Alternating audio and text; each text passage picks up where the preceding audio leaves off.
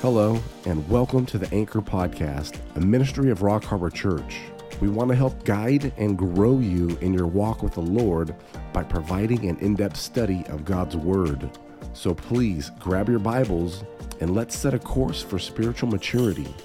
Here's Pastor Brandon with this week's message. Let's pray.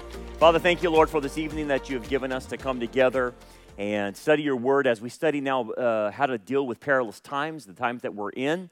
Give us wisdom, give us insight, give us understanding.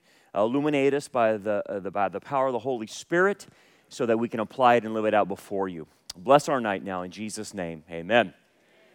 All right, so we're going to continue in our series, and now we dealt with long suffering last Wednesday, and now we're moving into love. And these are the different aspects that Paul was mentioning to the believers that were suffering persecution, and how basically he got through perilous times and difficult times. And again, just to reiterate, the last days are called perilous times. We're in the last days. We've been in the last days since World War I.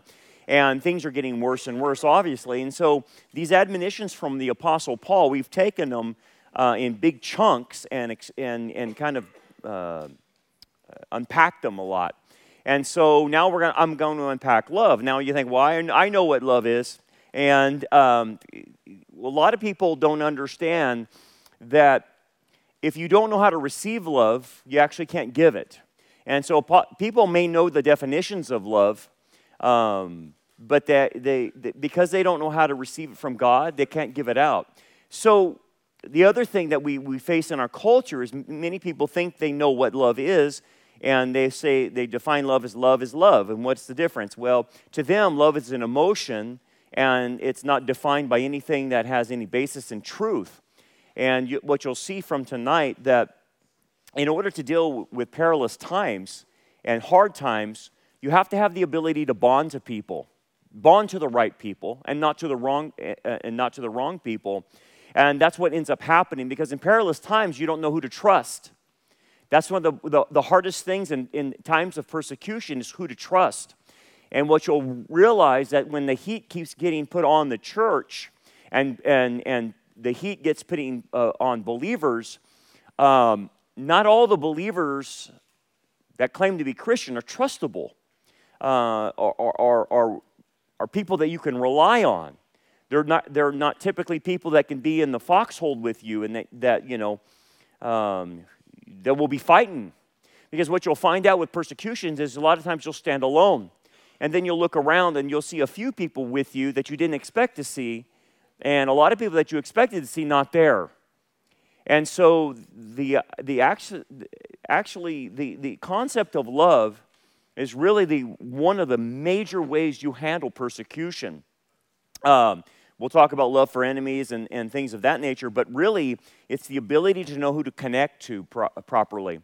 So we'll flush that out. So Paul mentions that in his saying to Timothy. So one of the great definitions of it is found in 1 John 4, 7 through 11. It says, "Beloved, let us love one another." Okay, so that's a command, for love is of God. And when he's referring to love, he's using the word agape, okay? And I'll talk about that, but it's a specific word. And everyone who loves is born of God and knows God. And he who does not love does not know God, for God is love. Now, this is not a salvation passage, obviously, because he's talking to believers. So when he says everyone who loves is born of God and knows God, he who does not love does not know God, has to do with a fellowship concept. It has to do with if the person walks in fellowship with the Lord or is abiding in the Lord. And so the knowledge that he's talking about that does not know God, it's not talking about like Matthew 7, I never knew you. It is the concept that you don't know God in fellowship. You don't know what God is like on a personal level, because you don't walk with him. You're saved, but you don't have an intimacy with him. You don't have a walking relationship with him that would lead into spiritual maturity. And so what he's dealing with is believers that are having a hard time expressing love to other believers. So there's a problem in the congregation, so to speak, and that's why he's dealing with this. And those who have been born again, is what he's saying is, now that you've been born again, you have been given the capacity to love as God loves, but that's not a guarantee that you can love as God loves. And so you've been born with the capacity, and that born-again spirit, born of God, is what he's referring to. That aspect of you, that new nature, has that capacity. But the thing is, you have to learn how to use that capacity. It's not automatic. It just doesn't come natural. Now, the other forms of love may come natural, like when we talk about storge, that Greek word for love has to do with familial love. So like a mom would love her child instantaneously, that's storge, but that's not agape. You have to learn to agape people. So storge, people get that confused with agape. They also get eros confused with agape. Eros is romantic love. Actually, eros is really emotionally driven love. And I'll talk a little bit more about that. And then you have Philadelphia or philia love, which is brotherly love or friendly love. And that's different as well, too. But in this context, we're dealing with agape. And that's what Paul's dealing with, is agape love. By definition, agape love is a self-sacrificing love that seeks the best for the other person. Okay? A self-sacrificing love that seeks the best for the other person. It doesn't include Philadelphia or philia. It doesn't include storge, and it doesn't definitely include eros. Agape stands alone. So when Paul says God demonstrates his own agape towards us in this, that while we were still sinners, or enemies of him basically, Christ Jesus dies for us, right? Died for us. And that's the demonstration of agape. It is a self-sacrificing love for the good of the other person, which is demonstrated by the cross. You can't get a better example and a more beautiful example of that agape. Okay. So he goes, in this, the love of God was manifested towards us, that God has sent his only begotten Son into the world, that we may live through him. Okay? So that manifestation is shown to us, is demonstrated to us, obviously. And the fact that we might emulate that we might live through him. So in Messiah, which basically, now that I'm saved and have a new nature and I'm born again, I do possess this capacity that gives people agape. In this is love. Not that we loved God, but that he loved us and sent his Son to be the propitiation for our sins. So it's not that this comes natural to us. It's that God has to love us first. We have to receive that love in order to be able to give it away, is the idea. Beloved, if God so loved us, we also ought, and notice the word ought, or it can be translated should, love one another. Should is the operative word. It's not a guarantee, but we should do this. If you're accessing the new nature and you're receiving the love of God, the kind of love that demonstrated itself on a cross, and if you can receive that love, then you can give it out, is the idea. Well, then therein lies the application and the question then. How do I give it out? Because agape is not natural to us. It's actually a supernatural love. So as an example, agape has the ability to love your enemies. I mean, really bad enemies, like ex-spouses types of enemies, right? Okay? Those types of enemies, right? And you're like, I don't know how to do that. That's right, you don't, because it's a supernatural. It's not inherently. You're not born with it. You're born with storge. You have an instant familial love, stuff like that. But agape is a whole different ballgame. It's actually a God-inspired love that goes through you. Okay, so like I said, there's 4 types of love. And you have to know which love we're dealing with. So in your familial relationships, you're dealing with storge. Okay, so a mother loves her child. You love your mom and dad. Vice versa, okay? And then philia, obviously, is friendship love. Now, with philia, this is all dependent on whether you want to express this. It's totally up to you whether you want to be friends with somebody. No one forces you to do that, okay?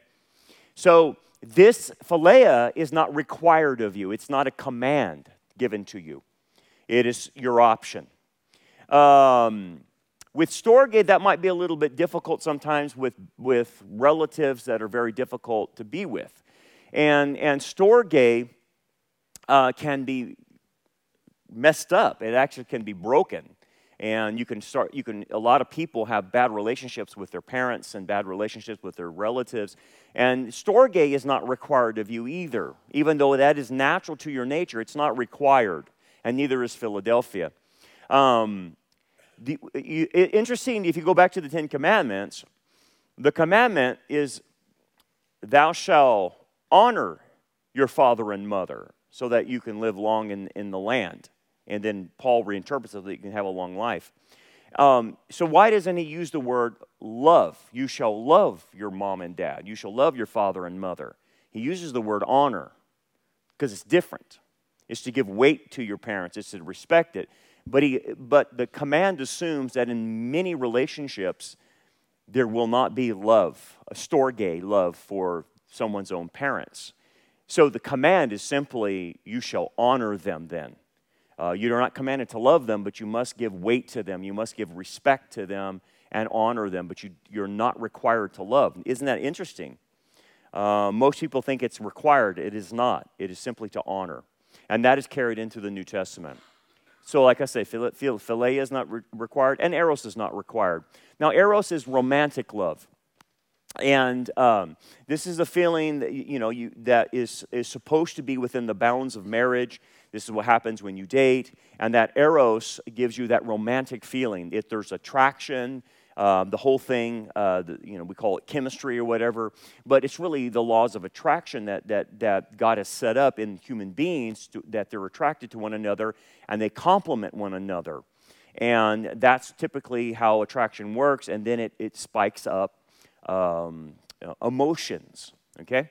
But here's the thing. That eros is supposed to be a result of bonding on an agape level to begin with, and then bonding on a philia level, and then when marriage comes, that becomes the storge because the two are bonded in that as family. But if the couple, let's say, for example, a couple is dating, if they do dating right, they will first start off with seeking the best for one another and friendship. Okay, so philia and agape. They will seek the best for one another and become friends. If they can bond at that level initially, before they bond physically, then things are really set in motion. But the problem is, when people hook up in our hookup culture, is they bond in eros first, physically, and they haven't bonded in agape, nor have they bonded in philia. And so all they have is a physical bond, but there's nothing to connect them emotionally, mentally, and spiritually, which is supposed to be done with agape and philia. And so the couple actually sabotages the relationship, sabotages their bonding ability by having sex before marriage. That's what happens. And this is why so many people, they get into marriage and then they have bonding issues later on because they didn't know how to bond to begin with. And now they're in a marriage and they're supposed to be bonded, but they don't feel like bonding, and they are a lot of them are incapable of bonding very well to some degree. Let's go back to agape then.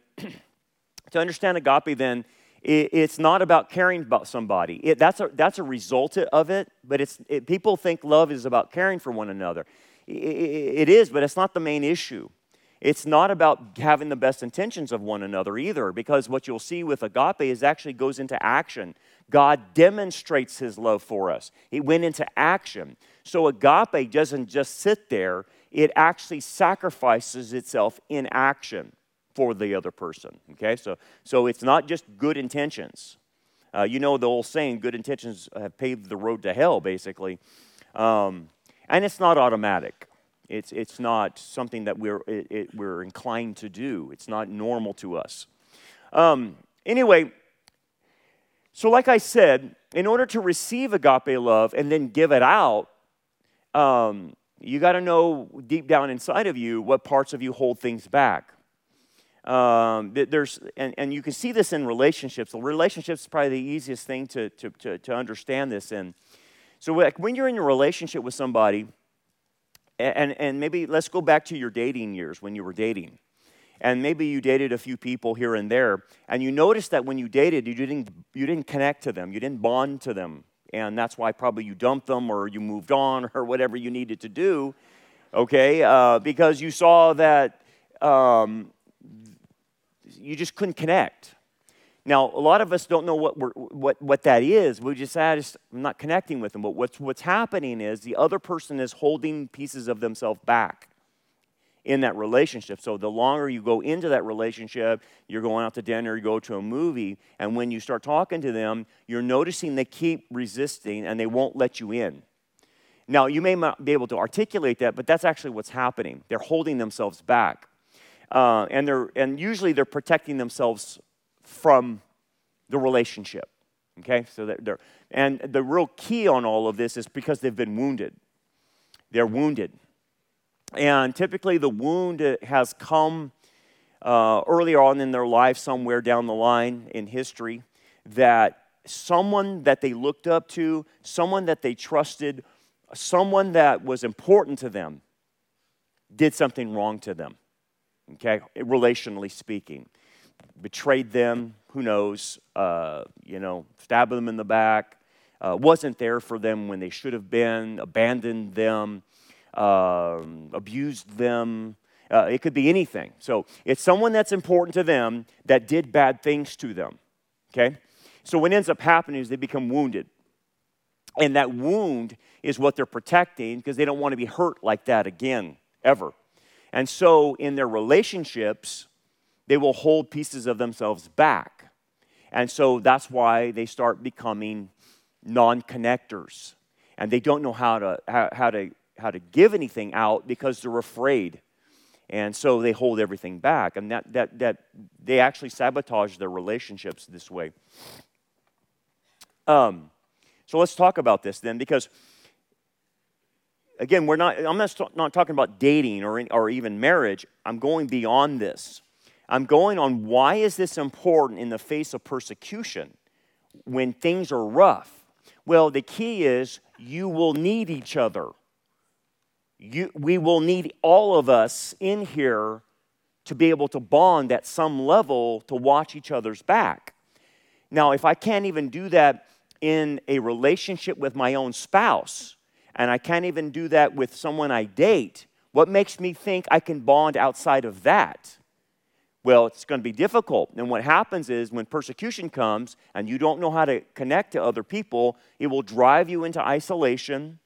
And then when you're isolated, that's where fear starts working on you. And then when you have fear working on you, you make bad decisions and you do stupid things. And you compromise. And you go with the flow. And you will go with the regime or whatever the regime tells you to do. Because you're not bonding to other people that can actually give you strength to fight the battle. So love becomes the major bonder and connector in times of persecution for the church. So if you look at the persecuted church around the world, those churches that are going through heavy persecution are really bonded together.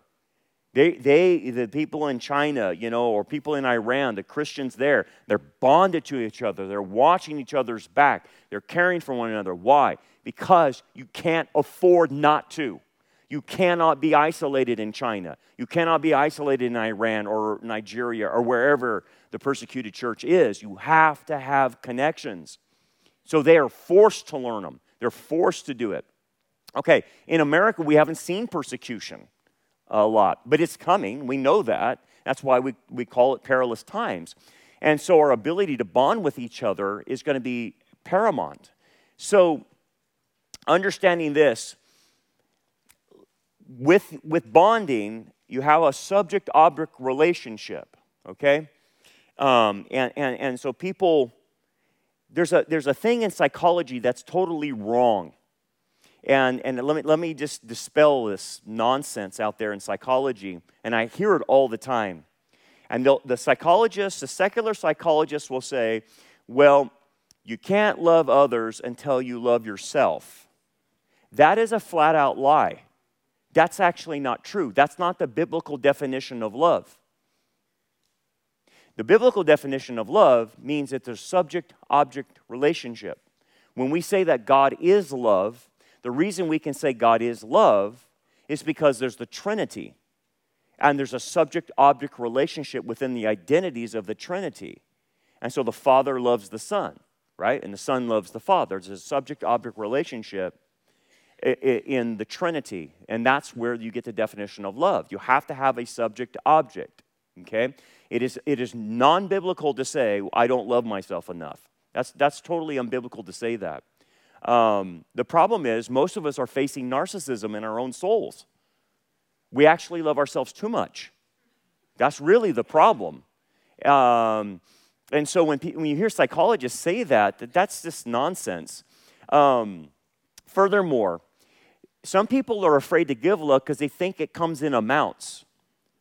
Have you ever been like in high school and you had people, or even they do this as adults, they want to be friends with you, but they won't let you be friends with other people. You ran into that? And they just want you. Because they're afraid that if you love other people, then your love will run out and you won't have any love for them. Now, you get that from like needy people when you date, right? They're very needy, and they have to consume 100% of your time. You can't have any friends outside of that relationship. A lot of those people think that love is a commodity and has a certain amount, and then it runs out. But agape never runs out. It's endless because it's from God. It just continues to flow through you all the time if you know how to do it or access it correctly. So, to give this out, to give agape out, self-sacrificing love for the benefit of others, I have to actually know how to bond to people. I have to know how to get into relationship with them. And that requires a lot of things. How do you do this?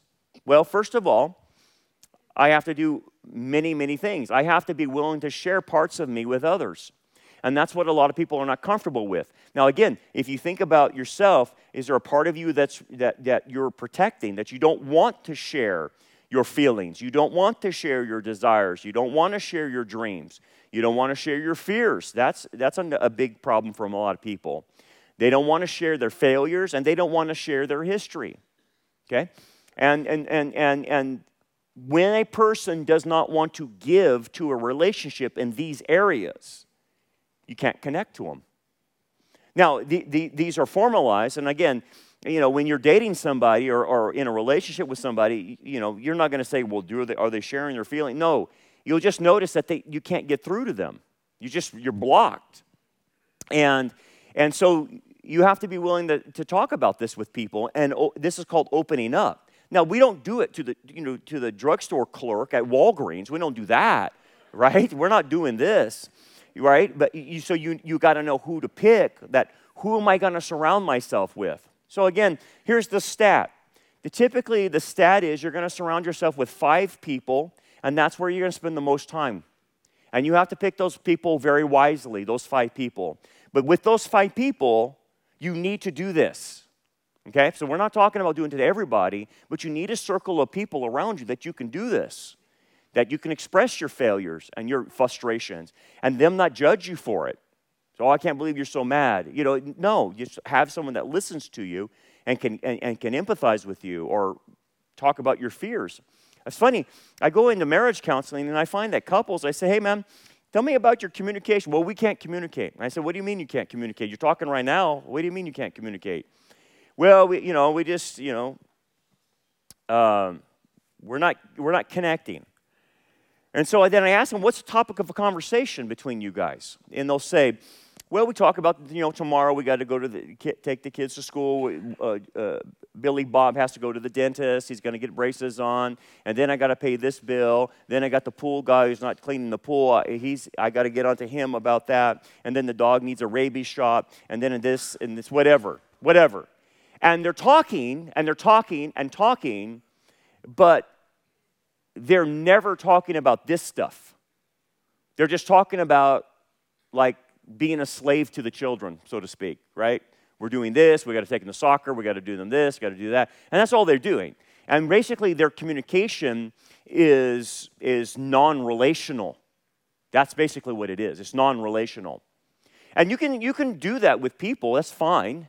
But if you're going to have those 5 people you're connecting to, and all you talk about, like, is the weather, or stuff like that, and you never go down to a deeper level, you're not connecting. And so it's funny, I'll say, well, to the couple, I said, well, here's what we need to do. You need to like set aside like an hour every day, and you and your spouse need to go off, by yourself, get the kids away, put them asleep or something like that, get them out of there. Because kids will ruin any communication that you got, okay? Just been there, done that. They won't let you talk. So you have to put them to bed, you have to get in your own room, and you have to be able to talk about these things. And people will say, I'll tell them, you got to do it for like an hour. And they're like, what? An hour? I'm going to run out of things to say to them. There's nothing, I don't know what to say. And like, really? Yeah, I don't know what to say. Well, let's just start with 20 minutes. And they'll go, well, what do I talk about? Well, the first thing let's start about this. Talk to them about your history. Then talk to them about your present, where you're at emotionally, your desires, and stuff like that. Then talk about your future. What do you plan to do with your life? What do you want to see going on with your life? What are your dreams? What do you want to see the kids do? What do you want to see this family do? Yada, yada, yada. So I said the real easy thing is when you talk to people, talk about past, present, and future. And that opens the person up. History, present, and future tells the person where I come from, where I'm at, and where I'm going. It's real simple. And you can do that as a template when you're talking to people. And then the other thing you have to do to connect, you have to have the ability to empathize with people. And so what you're trying to do there, that's different than sympathy. Empathize means I have to feel their pain. I have to feel what they're going through. Okay? Now, we know that Christ feels our pain because he suffered more than the cumulative suffering of all humanity, right? So we know that our Messiah is what we call our sympathetic high priest. He empathizes and sympathizes with us because he feels the pain that we feel. Okay? So you can never go to Jesus and say, well, you don't know how it feels like. He knows how it feels like 1,000,000 times over, right, for what he went through. And so we have a God that relates to us, that empathizes with us and saves our tears in a bottle. Okay, so when you're trying to give agape out, one of the things you have to do is empathize with the person.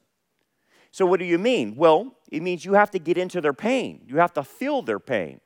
And this is the problem with most people. They don't want to feel other people's pain. And do you know why? Because they don't want to feel their own pain. So they have a lot of pain inside of them.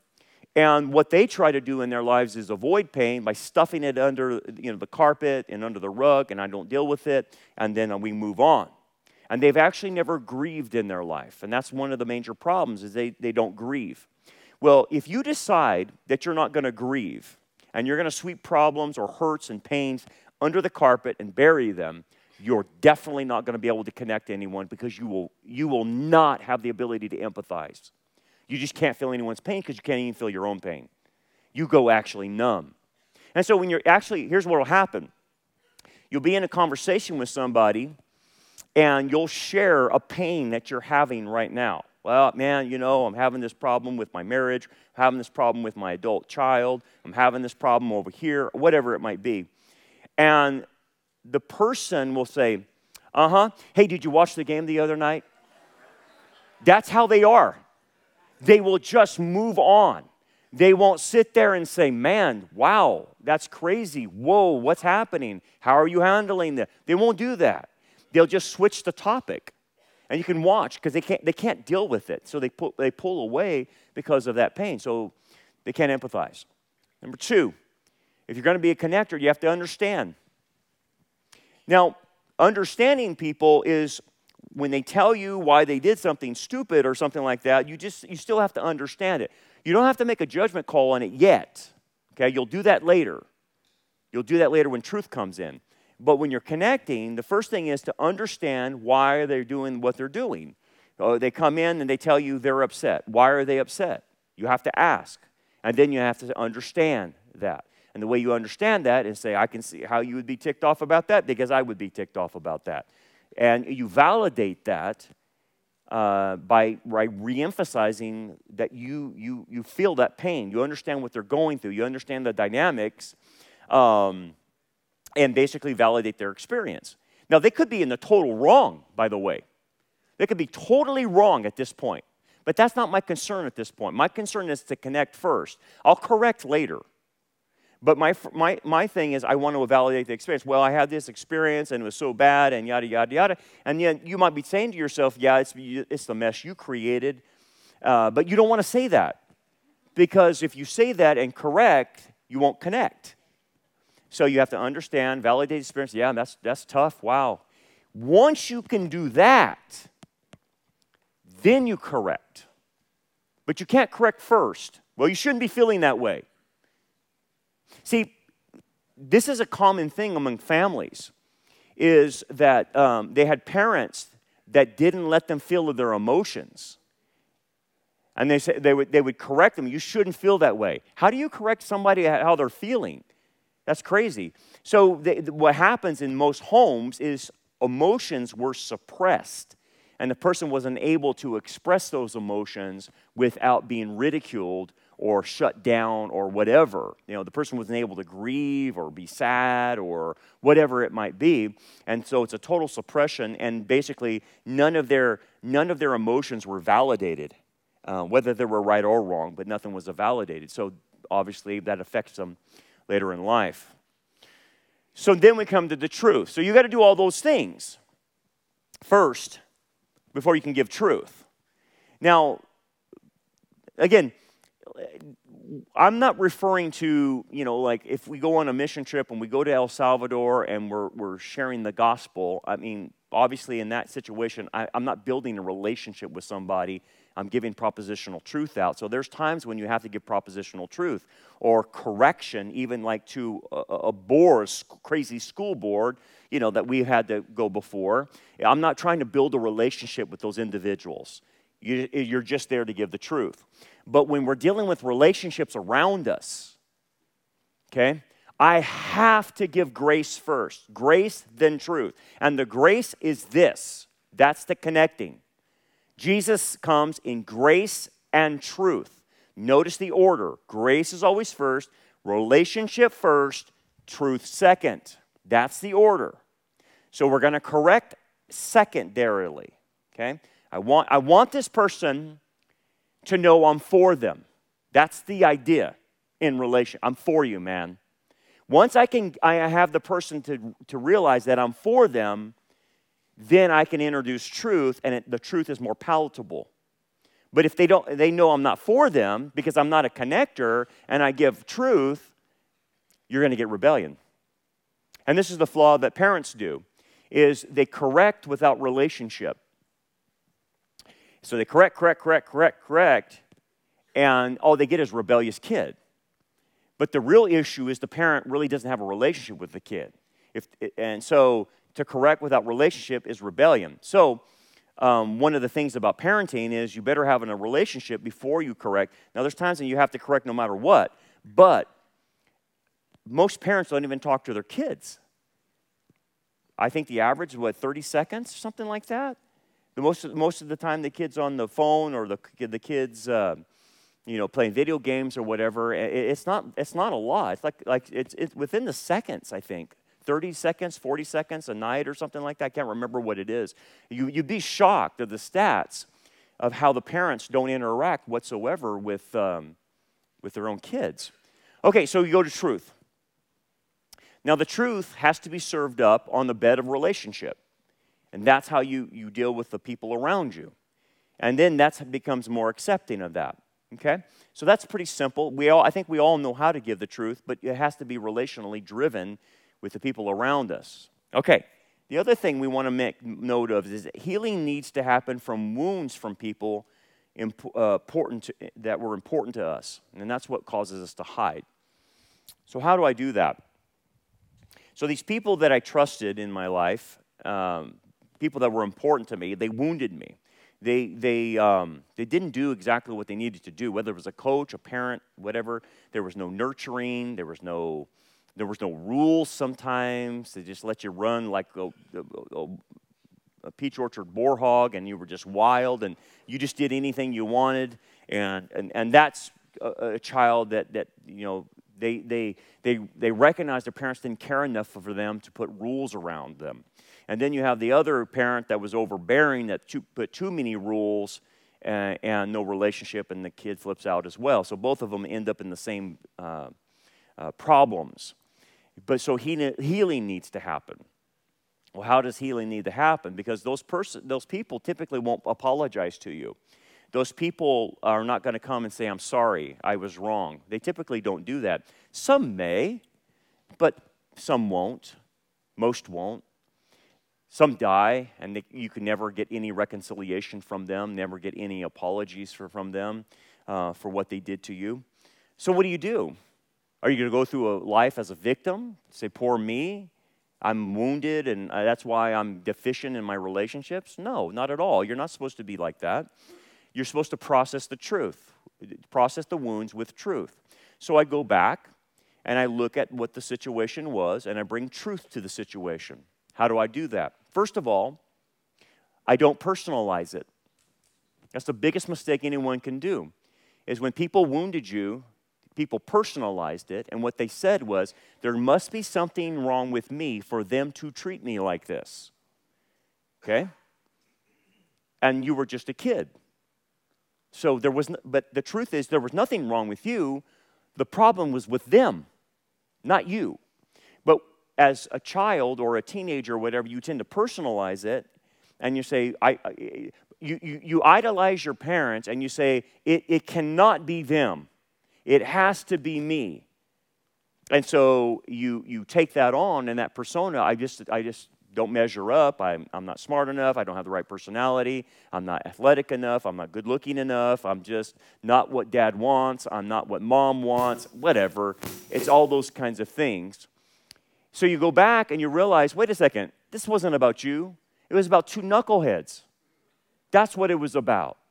Two people that were raising you that perhaps were relationally deficient, that were messed up themselves, that had wounds from their past that carried on to them parenting you, and they didn't even know what they were doing with you. And so you were raised in such a situation, so you bring truth to that, and so what you want to do is depersonalize it by the truth. You're dealing with people who have a sin nature that maybe weren't raised Christian, didn't know anything about Christianity, and if they were Christian, never practiced it really, never were discipled, and so they're deficient in raising you. Okay, so now what? So I depersonalized it, and then I'm going to personalize it over here. What do you mean? I'm going to personalize it in this. Where was God during those times? Okay? Because the devil wants to hide that from you. He doesn't want you to see where God was when you were not being nurtured by your human relationships, because God was there nurturing you at the same time, but he wants to hide that from you. So what you have to do is process that in truth, depersonalize it, come over here, and now I'm looking for God, of how God made up for the lack of what they gave me or what they did to me. How did God do that? So I'm looking for God's presence. I'm looking for God's provision. I'm looking for God's purposes in my life. I'm looking for God's plan in my life. All those things. How was he there? How did God protect me? I'm looking for his protection, all that stuff. And then what you start doing is you actually can write it out. You write your story out, and then what you'll see is, where was God? And you'll see him. All of a sudden, you wake up to it, and he's there. And then you're like, okay, I didn't get the nurturing here, but God gave me this. And so you weren't actually not nurtured. You were actually nurtured by God, but you just didn't realize it. And he was there doing it for you. He was the surrogate parent that you needed. And that's how you reprocess those kinds of things. Yeah. Does the Bible tell us what allowed David and Jonathan to love each other as much as they did? How much? What now? Because they had great love for each other. It was this. I mean, if you look at the interactions between Jonathan and David, they express these things to each other. And one of the things that I haven't got to yet is Jonathan's agape, self-sacrificing of his own lineage to David, realizing that David is actually the true king, and that Jonathan, in the line of Saul, is not. So there's the sacrifice. Once you can come to grips with how agape is, with a self-sacrificing, that you actually have to give things up for the truth and for love, everything becomes clear as a bell. So Jonathan already has that kind of heart, that he's not in it for himself. He's not here in it to be the next king. He wants to see what God's doing. And because of that humility, it's David. So he sacrifices his own throne because God's hands is on David. So when you look at the interactions between them, they're both sharing each other the emotions. My father's going to kill you. They're talking about all this stuff happening to each other, and actually bonds them very tight because of what they're both going through and because they see the truth. And so David and Jonathan, I think, is one of the best examples of what we're talking about. And it has nothing to do with like romantic love or anything like that, because they try to make them gay out there in the progressive thing, right? Have you heard that? The LGBT says, the two were gay. They're not gay. That's actually proper biblical bonding. But when you read their story, look what they're sharing with one another as far as openness is concerned. And right there, that's why they're bonded, and the self-sacrificing, obviously. So it's good illustration. So we got those healings that need to happen, so that needs to go. And then character needs to be developed for internal ability. Now, it's not just simply inside of us that needs to be healed. You have to build something inside of you. Because the more you build your character, spiritually speaking, okay? We talked about spiritual maturity in this. So the more you build your character, the more capacity that you'll possess in actually giving out agape love. So the stronger you are spiritually, the more agape you can do. That's the way it is. The weaker you are spiritually, the less agape you can give, okay? And so you want to say, well, how do I deal with my enemies? Well, if you notice that you have a hard time loving your enemies, agape your enemies, not emotionally attached to them, not Philadelphia, not Eros, not any of that, but you seek the best for your enemies. If you have a hard time with that, it has to do with your maturity levels in your character.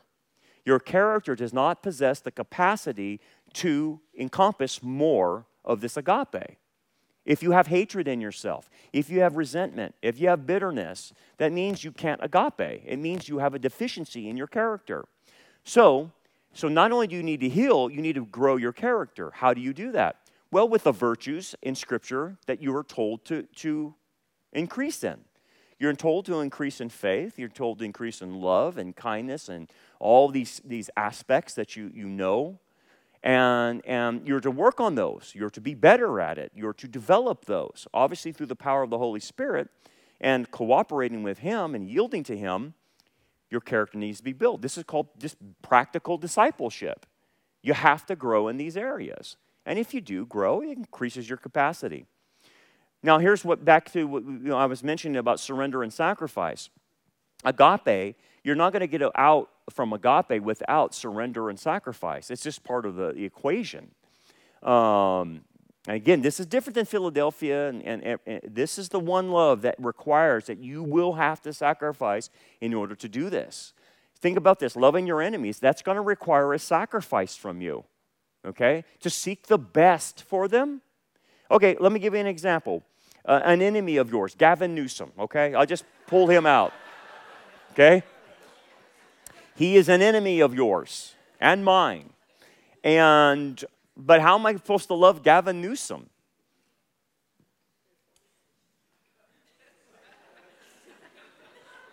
It's hard. I need to grow in that area, I guess. I don't know. Or Joe Biden. I mean, come on. That's a hard pill to swallow. Fauci.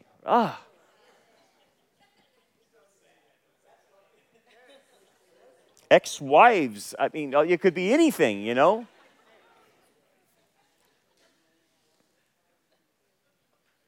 How do I do that? Well, first of all, the lovability of them is not a requirement. Oh, that's a problem. Because they're not lovable, right? They're definitely not lovable. Gavin Newsom is definitely not lovable. Neither is Joe Biden. He's not lovable. So, if I have to love them and they're not, and deserving is not the issue, and how do you do that? How do you do that? Well, if you're having a hard time, then you have to look to what God did for you. Okay? So, Jesus gave the parable of, if you remember, the guy who owed a debt. Remember that? To the king. And he owed a tremendous amount of money. It was like $1 million or whatever. And the king forgave him. But then he went out and choked his other servant. He owed him like $1 or something like that. I'm contextualizing it into modern day language. But he owed him like $1, and he wrung his neck, pay me that amount. And what the lesson was, look, man, why would you not forgive that little infringement when you had offended the king and you owed him all kinds of money, and yet the king was willing to forgive you and you're not willing to forgive them? And again, we're talking about forgiveness, but I'm trying to bridge it to agape. It's the same concept.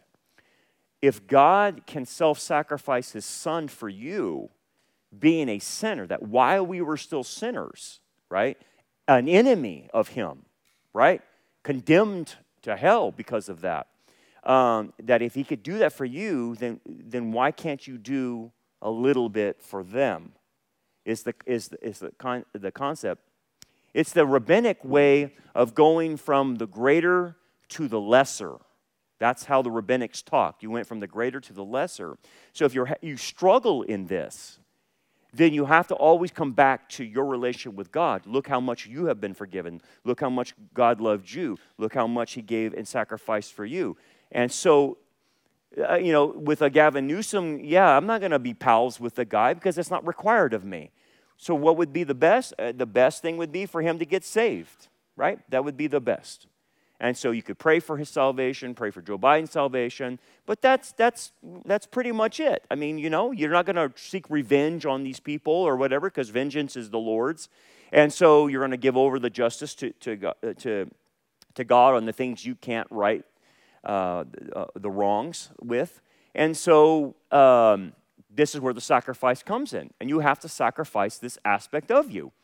This is what's hard. And most people don't want to sacrifice this. They don't want to let people go. They don't want to let people they think, well, if I do this, then I'm letting them get away with things. You're not letting them get away with things. What can you do? We're going to fight on a local front, but really, can I stop Klaus Schwab? I can't. He's evil. He's very evil. But what would be the best thing for Klaus Schwab? To get saved, not go to hell. Okay. But that's about it. There's nothing else I can do for that guy. But I'm not going to be stewing all night worrying about Klaus Schwab, right? I'm not going to bed wringing my hands thinking, I got to get that guy. I've got to stop him. There's something I have to do to stop. I'm not doing that, right? Because it's too big of an issue. But really contextually, a lot of it will be with relationships in your family and friends and whatever. And there's a part of you that's going to have to sacrifice. You're going to have to put up with it, even though you don't like it, with their nonsense sometimes. Again, we're not talking about not putting boundaries and limitations on people, but If you're going to agape, you're going to have to sacrifice a piece of you. Now, here's another thing you have to think about. You have to hate well in love. This is what people don't understand. You have to hate everything that hurts goodness for love to be proper, okay? And this is where we get the concept of protection, right? So God hates things. He hates sin, right? He hates the things people do. And one of the things about love seeks to protect. Agape love will protect. And again, because agape love will throw itself in front of a bullet for somebody. What did Jesus say about no greater love than this? That a man lay down his life for his friends. So that's self-sacrificing. So he protects. In order to protect, you have to hate well. You have to hate that which is evil. You have to hate that which is wicked. Again, you think this is like, to me and you, this is like normal. Yeah, right. But out there, it's not. They don't hate what is evil. They actually love it, don't they? It destroys them. And for churches to condone, gay marriage or gay affirming or transgenderism or affirm abortion or whatever, they're not protecting, which means they're not agapeing. Because agape would protect the innocent, right? And say, don't do that. Agape would try to stop a school board and teachers from grooming kids. That's what agape would do. So the person would sacrifice something to stop that, right? That's what's missing in our culture. That's what's missing in the church. The church will not sacrifice whatever it is, its reputation or whatever, to protect. They don't want to be maligned and called a hater or whatever it might be. So, in love, you have to hate well. You have to hate the things God hates. Now, there we go. I'm going to end on there. So, with that being said, you have to take this out of the relationship as far as, romantic relationships, dating relationship, and then you have to put it in the context of a persecuted church.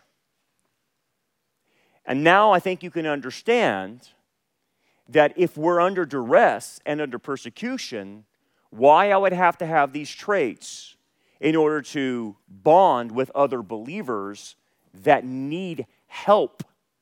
Because I've got to discern who can give me the help and who can't.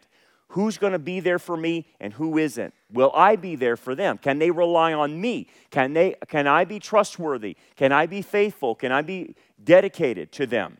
See, because as much as you need them, they need you. And so this is the essence of the persecuted church. It really is. This is how they made it. This is how they survive. And so I'm prepping you for all of this because what's about to come down the pipe, if we're not raptured anytime soon, is going to put the church under duress. It's going to put believers in America like they've never seen them before. And so you will need to know how to bond with one another. Okay?